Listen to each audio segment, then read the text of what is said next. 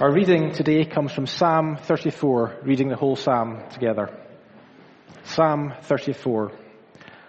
I will bless the Lord at all times. His praise shall continually be in my mouth. My soul makes its boast in the Lord.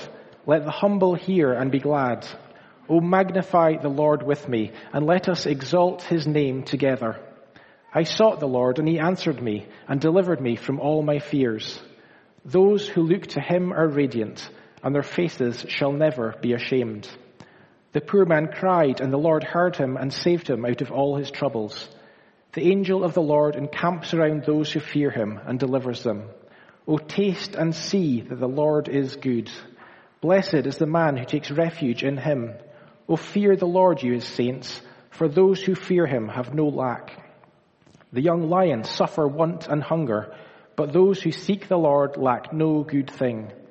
Come, O children, listen to me. I will teach you the fear of the Lord. What man is there who desires life and loves many days, that he may see good? Keep your tongue from evil and your lips from speaking deceit. Turn away from evil and do good. Seek peace and pursue it. The eyes of the Lord are toward the righteous, and his ears towards their cry. The face of the Lord is against those who do evil, to cut off the memory of them from the earth. When the righteous cry for help, the Lord hears and delivers them out of all their troubles. The Lord is near to the brokenhearted and saves the crushed in spirit. Many are the afflictions of the righteous, but the Lord delivers him out of them all. He keeps all his bones, not one of them is broken. Affliction will slay the wicked, and those who hate the righteous will be condemned. The Lord redeems the life of his servants. None of those who take refuge in him will be condemned. Amen.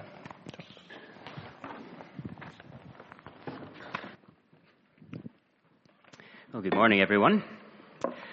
Morning, and it is very good to be together again, isn't it? We had last Sunday the privilege of joining together with other partner churches in the city at Bon Accord Free Church, but it is great to be back together as a church family this morning. If we haven't met before, my name is Johnny. I'm the pastor and part of the leadership team here at Hebron, and as a quick sort of advanced notice, if you like, from next Sunday morning, we will be starting a new series in the book of Philippians, which I'm very, very excited about, and for what God might do in us and through us in that letter as we consider it together. But for this Sunday, we have one final Sunday in the Psalms. We're going to spend a few minutes thinking about the Psalm Rod has just read, Psalm 34. But before we think about that together, let me pray for us and ask for God's help. Let's pray. Oh, magnify the Lord with me, and let us exalt his name together. Our God and Father, we praise you this morning as one who is absolutely worthy of all our praise. And we pray now that you would please help each of us over the coming few minutes to see you for who you really are, and so to praise you as we ought. We ask it in Jesus' name. Amen. Well, a bit of a personal question to begin with. What are you afraid of? What are you afraid of? As people, we can be afraid or frightened of lots of different things, can't we? There are the more common fears of spiders or snakes or heights. Then there are the somewhat less common fears. I found out a little while ago that there is a phobia called, and please bear with me, hippopotomonstrosesquipedaliophobia. I've been practicing that all week. And that is the word, and I kid you not, that is the word for people who are afraid of long words. Whoever was given the job of naming that fear was clearly a bit of a sadist, weren't they? And along with those sort of tangible, those quite visceral fears, there are other things which we would describe as being fears, aren't there? The fear of a bad diagnosis, the fear of relapsing into addiction, the fear of death itself. Represented in a room like this one will be a whole raft of different fears. And we tend to think of fear as being a bad thing, don't we? We talk about facing our fears or of overcoming our fears. We want to leave fear behind because if I could only get past this fear that plagues me, if I could be delivered from all of them, then I'd be truly free. Well, if you are someone who has fear, perhaps who longs to overcome that fear, then this morning's Psalm 34, may be just what you need to hear today. It is a psalm that is all about fear and being rescued from it. You might have spotted that as Rod read it for us. Fear is one of the key ideas in Psalm 34. The word itself appears 5 times as we read through the psalm. And the whole song is framed as a celebration by someone who has been rescued from their very worst fears. Just notice that with me. Verse 4, I sought the Lord, and he answered me and delivered me from all my fears. David, who wrote this psalm, was rescued from the things he feared most. That sounds great, we might think. I would love to be delivered from my deepest fears. So just how did he manage it? Was it by facing his fears through some kind of, aversion therapy program perhaps, or maybe just through sheer strength of will, convincing himself not to be frightened anymore?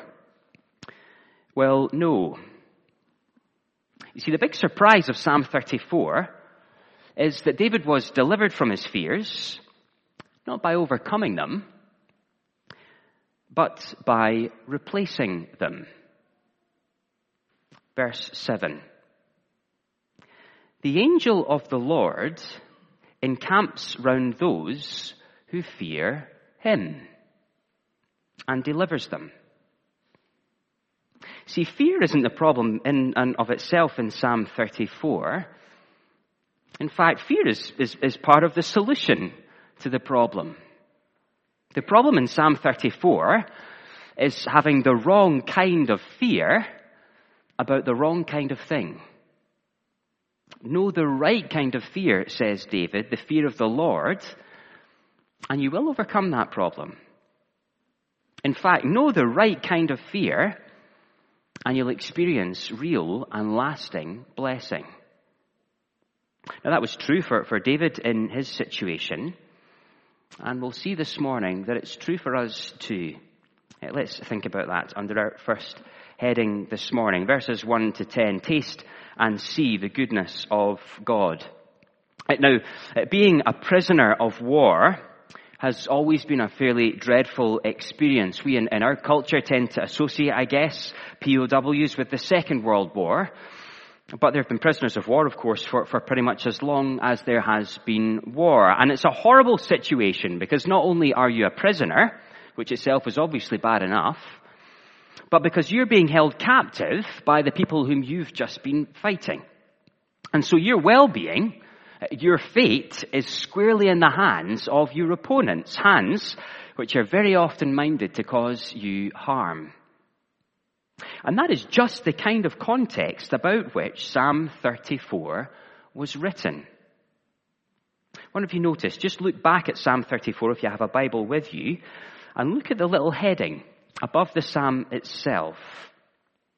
This one isn't even given a verse number, but it's very much part of the original text. And in this instance, as much as any, it's really important we don't miss it. It says, of David, when he changed his behavior before Abimelech, so that he drove him out, and he went away. That little heading was written by David himself, King David, from the Bible, and it allows us to pinpoint exactly what was going on in his life when he sat down to write Psalm 34. Some of you, I guess, might be more or less familiar with David's story from the Old Testament, the story of the shepherd boy who defeated that terrifying giant Goliath. And for a number of reasons, after that victory, David had to go into hiding. And of all of the places he could have gone, he ended up hiding out in Goliath's hometown, a place called Gath.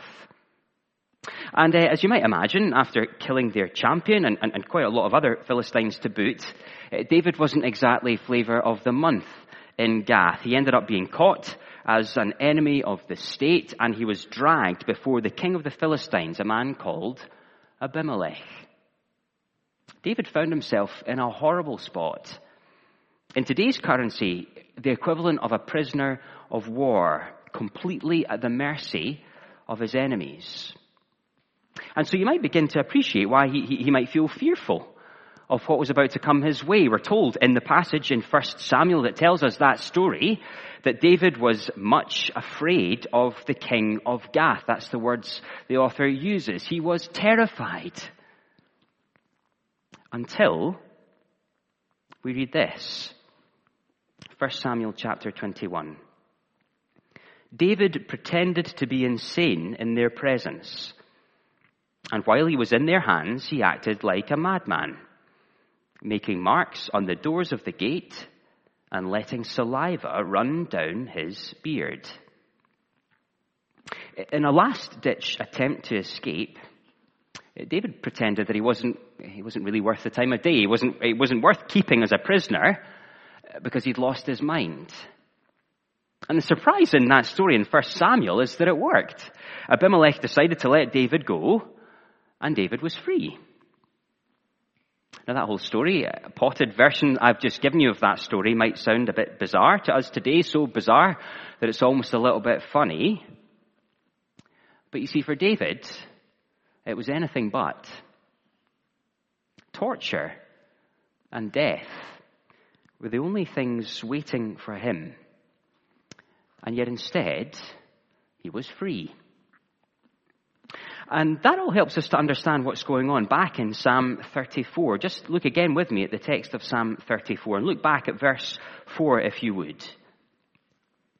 I sought the Lord, says David, and he answered me, and he delivered me from all my fears. Or on to verse 6. This poor man cried, and the Lord heard him and saved him out of all his troubles. Things looked utterly hopeless for David. And even though in one sense it was David's own quick thinking that saved him in that story, ultimately he says that behind all of that, it was God who saved him. It was God who delivered him from that which he feared the most. But what does that have to do with any of us? I mean, David lived a long time ago, literally thousands of years ago. And the fact that he managed to get himself into a bit of a pickle and then to seemingly get himself out of it might be vaguely interesting as a story. What on earth does it mean to you and to me? Well, it is, as Rod mentioned, the start of a new school term, as some of us, I'm sure, know all too well. And the first day of school, or the first day of nursery, can be a very scary time for little ones, can't it? Think of the child who is absolutely dreading going into nursery for the first time. Unless they have their blanket with them, or their soft toy. Because that blanket or that soft toy gives them a sense of reassurance, a sense of comfort, enough even to face the scary thing they're about to walk into. But you see, the thing is, not to burst anyone's bubble, a blanket doesn't actually protect a little one in nursery, does it? I mean, of course, it makes them feel better about their experience, but objectively speaking, it doesn't actually offer any protection from the dangers they might face during an average day in nursery. And it is just possible to think of the Christian faith as being a bit like a spiritual comfort blanket. What do I mean? Well, if you're a Christian, I wonder if anyone has ever said something along these lines to you before. I wish I had your faith. It must be a real help to you when things are difficult in life. That's quite a common sentiment. You might even have said that kind of thing yourself before. And in one sense, it's meant to be a kind thing to say. It's positive about the fact that someone has faith because that faith helps them. It is a comfort, especially when things are difficult, whether there's a health scare or a job at risk, whatever the problem is. But in another sense, it's also vaguely dismissive as a sentiment to express. It treats the Christian faith as though it's a sort of spiritual comfort blanket. That it's great to have faith because it makes you feel better when you're facing scary things. But objectively, like a nursery school child arriving on the first day, well, it doesn't actually protect you. It doesn't actually make a difference to things in real life. But I wonder if you can see that that isn't the kind of help David's talking about in Psalm 34. He isn't talking about faith as a kind of placebo or a sort of spiritual or emotional comfort blanket. David feared God, he says, and he was literally rescued. His fear of God wasn't a placebo to make him feel better about his circumstances during a tough time. He was staring down the barrel of a gun. He trusted God and feared him more than the terrifying circumstances he found himself in, and God rescued him. Now that is David's testimony about his own experience, and in one sense the same is true of the Christian faith as a whole. It is not a spiritual comfort blanket. It isn't, as we sometimes think of it, a vague sense that everything will turn out okay in the end that makes you feel better when life gets hard.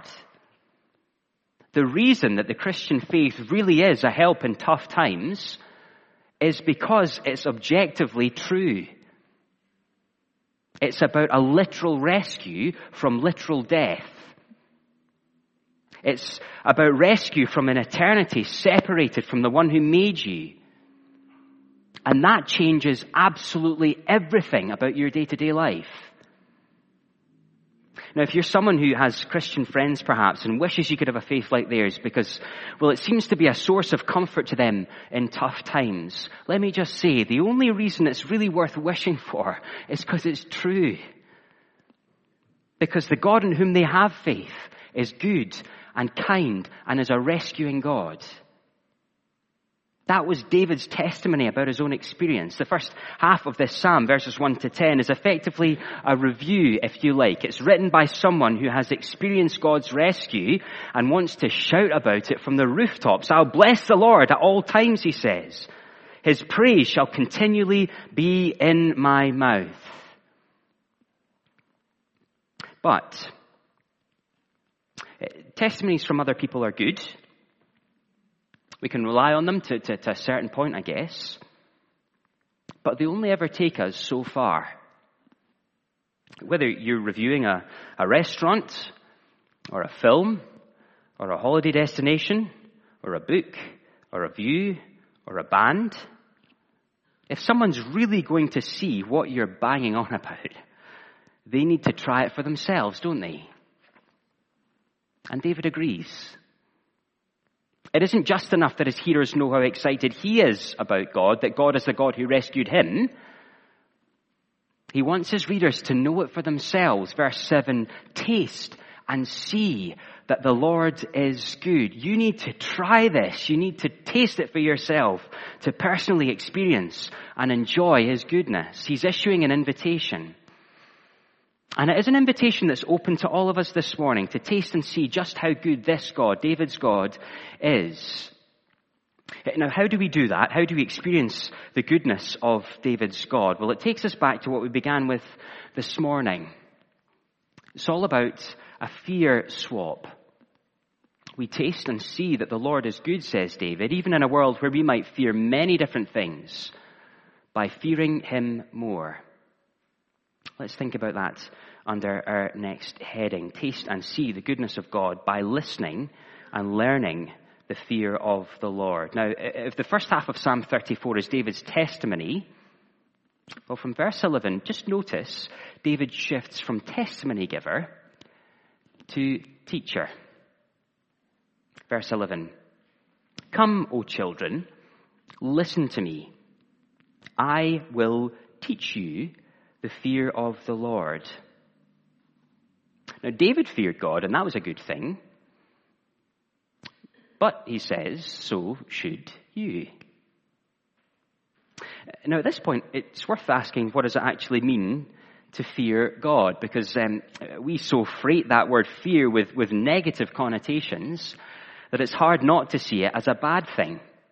And to be honest, it isn't hard to see how it could be construed as a bad thing, a negative idea. I remember speaking with an older Christian lady quite some time ago who told me that when she was small, she was told that God was always watching her and that she needed to be careful to do what she'd been told, otherwise her sins would find her out, because this is the kind of God who could strike her down at any moment.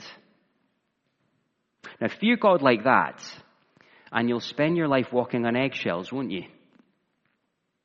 But that isn't the kind of fear we're being told to learn in Psalm 34. It can't be, because David, notice Psalm 34 says, taste and see that the Lord is good. Not taste and see that the Lord is terrifying. So what is a Psalm 34 kind of fear of the Lord like? Well, I think it is seeing and revering God for who he really is, in his perfect power and in his perfect goodness.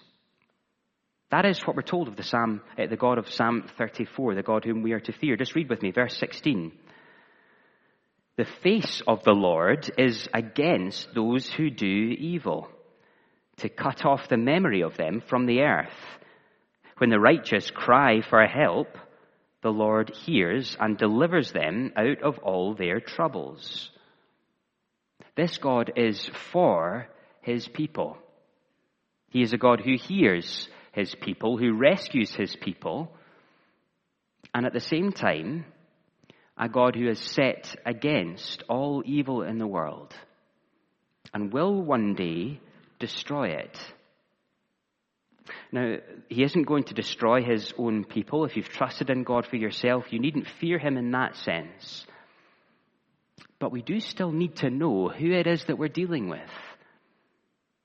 And we need to know that because knowing who he is, fearing him more than anything else in the world, is the only truly safe place to be. More than that, it's the only really good place to be. If you were here a couple of Sundays ago, I mentioned the author of the Chronicles of Narnia books, a man called C.S. Lewis. Those stories follow the adventures of children who discover an enchanted world called Narnia. And during one of the books, the children are told that they're about to meet the king, the most powerful individual in all of Narnia, who's called Aslan. And their conversation goes like this. Aslan is a lion. The lion. The great lion, says Mr. Beaver.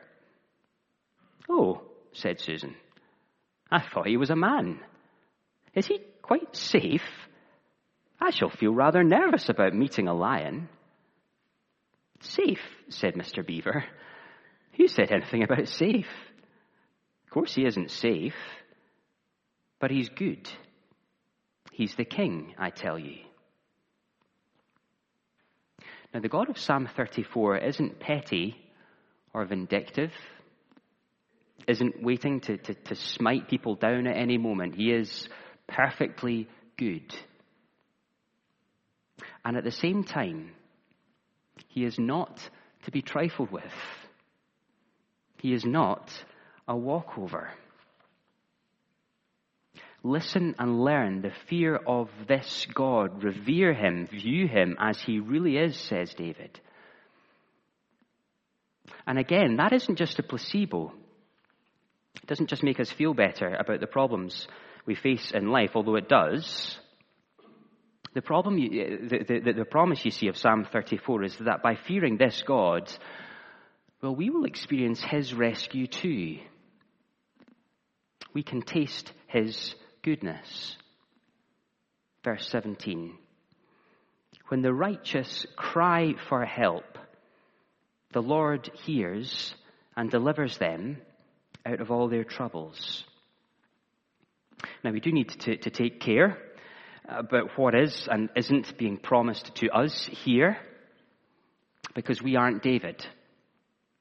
We might read David's testimony and hear about God rescuing him from all his fears and think that's exactly what's being held out for us if we fear God too. So that if you face down a horrible diagnosis or you face job insecurity, whatever it is you fear the most, that if you fear God more than that thing, He'll sort it. He'll fix it there and then. We can't quite claim that kind of promise. That isn't what's being held out in Psalm 34. And I'm not just saying that. I'm not backtracking. It can't be what's being held out in Psalm 34. As you read on, notice that for yourself. Verse 19, many are the afflictions of the righteous, says David. If what was being held out for us in Psalm 34 was a pain-free life of wealth and of health and of prosperity, well, then David wouldn't stick verse 19 in there, would you? The idea that people who follow God will suffer many afflictions, will have difficult times. So he can't be saying that trials won't come if you fear this God. What's he saying instead? I heard this week about two men in the 17th century, both Scotsmen, who faced martyrdom for their faith in the God of the Bible. This is a true story, I should say. On their way to execution, they were singing this psalm, Psalm 34. It was a metrical version of the psalm, which basically means that the words have been jigged around a little bit and it therefore rhymed, and the words fit a tune. And they sang and reached verse 19. In the metrical version, reads like this: "The troubles that afflict the just in number many be, but yet at length out of them all the Lord doth set them free." And an observer noted that after singing verse 19, one of the men looked over to the other and said, "God has not promised to keep us from trouble, but to be with us in it. And what more do we need?" Psalm 34 does not say that God's people won't die. It does not say that we won't suffer even, or that He'll guarantee a comfortable ride through life. But it is a promise that the God who protected, who guarded, who rescued David will guard and keep His people now from the kinds of trouble we should fear above anything else, from the kind of stumbling blocks that would derail us altogether from following Him. Ultimately, from an eternity separated from Him, from the judgment of a good and right God for our rebellion against Him, even, ultimately, from death itself. There is genuine objective deliverance from our deepest problems. And it's available in this God, the God of Psalm 34. And you see, knowing that will affect how we view everything else we might be tempted to fear instead. Jesus Himself said as much, actually. This is it. Jesus speaking in an account of His life, written by a man named Matthew. He said, "Do not fear those who kill the body, but cannot kill the soul. Rather, fear Him who can destroy both soul and body in hell." Our God is good.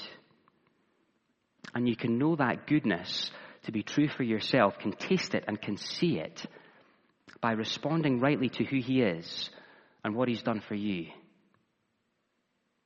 Viewing Him rightly is the only way to be truly safe, both into eternity and therefore in the here and now. And listen, if you still aren't convinced that that's really true, well, just look at the cross of Jesus.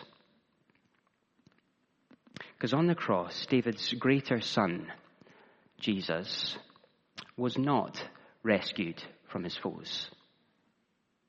He suffered and bled and died at the hands of his enemies, faced down death itself. And He did that so that if you trust in His death for you, you wouldn't have to. That ultimately you could be delivered into an eternity where you will taste and enjoy the goodness of this God perfectly. Now, if you are here this morning and you wouldn't describe yourself as a Christian, you are so very, very welcome. Please keep coming along week by week. We love having you. You are always welcome. Let me just ask if you can see how a Psalm 34 kind of fear, the fear of this kind of God, the one who ultimately rescues His people, how that would put every other fear in its place. I mean, it does bring perspective and assurance in hard times, but not as a comfort blanket, not as a placebo, but as an objective reality.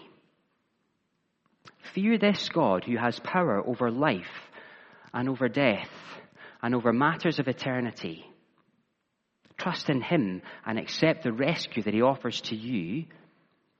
And listen, you need not fear anything else this world can throw at you.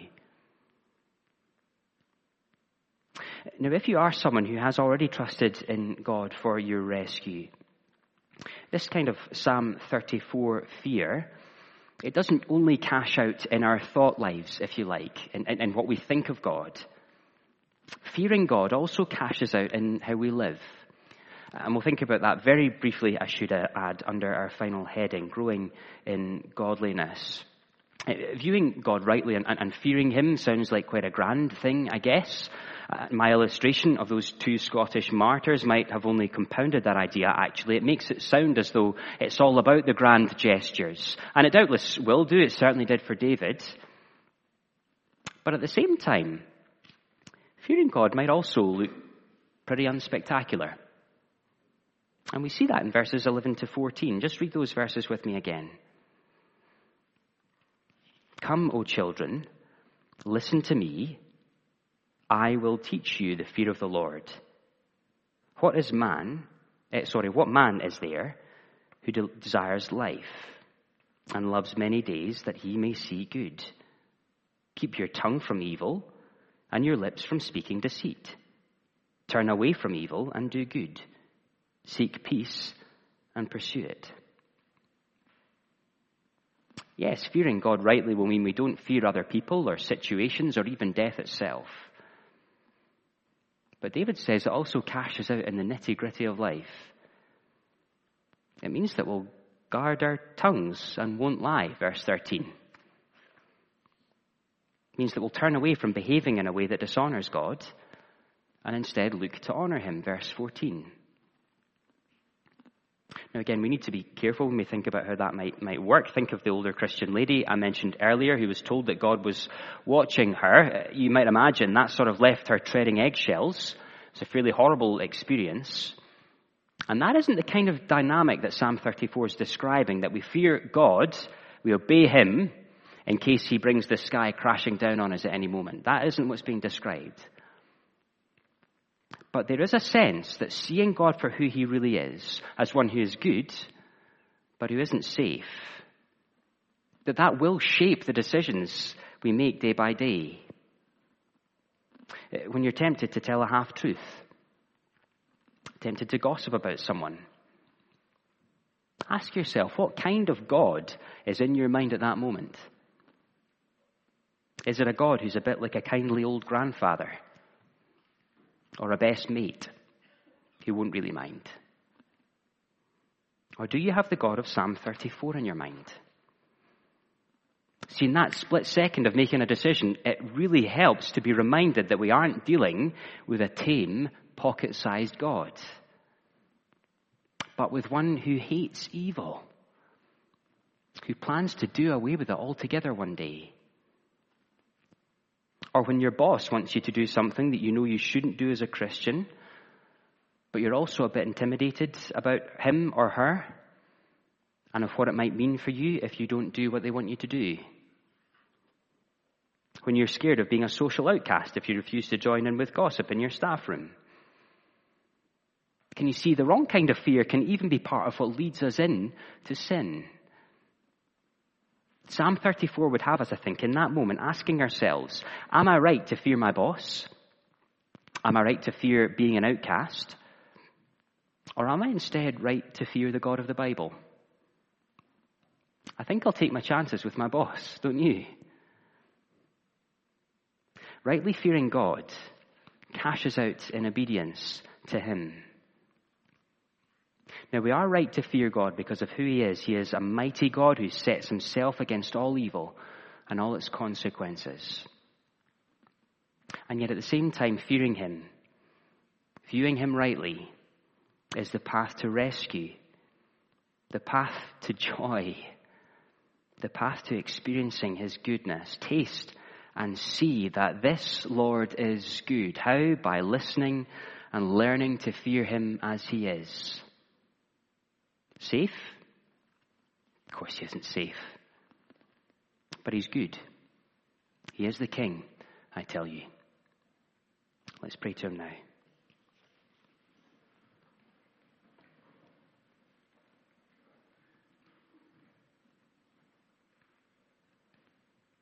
Our God and Father, we praise you as the God of Psalm 34. The God who is perfectly good, who is perfectly powerful, who has set himself against all evil in the world and will one day do away with it altogether. And we thank you, therefore, so very much for the good news of Jesus,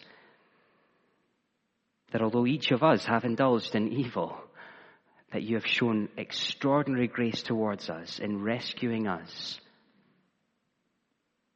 We ask, Lord, that you would please help each of us to see you for who you really are,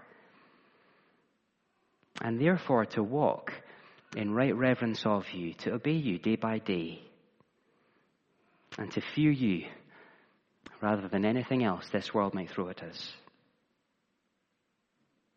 Please help us, Lord, to taste and to see your goodness. And finally, Lord, we do pray that if there is someone here listening who has never trusted in you, we ask they would please find themselves being warmed to your good news this morning, to trust in you as the only safe place to be. We ask these things for our joy and for your glory, and do so in Jesus' name. Amen.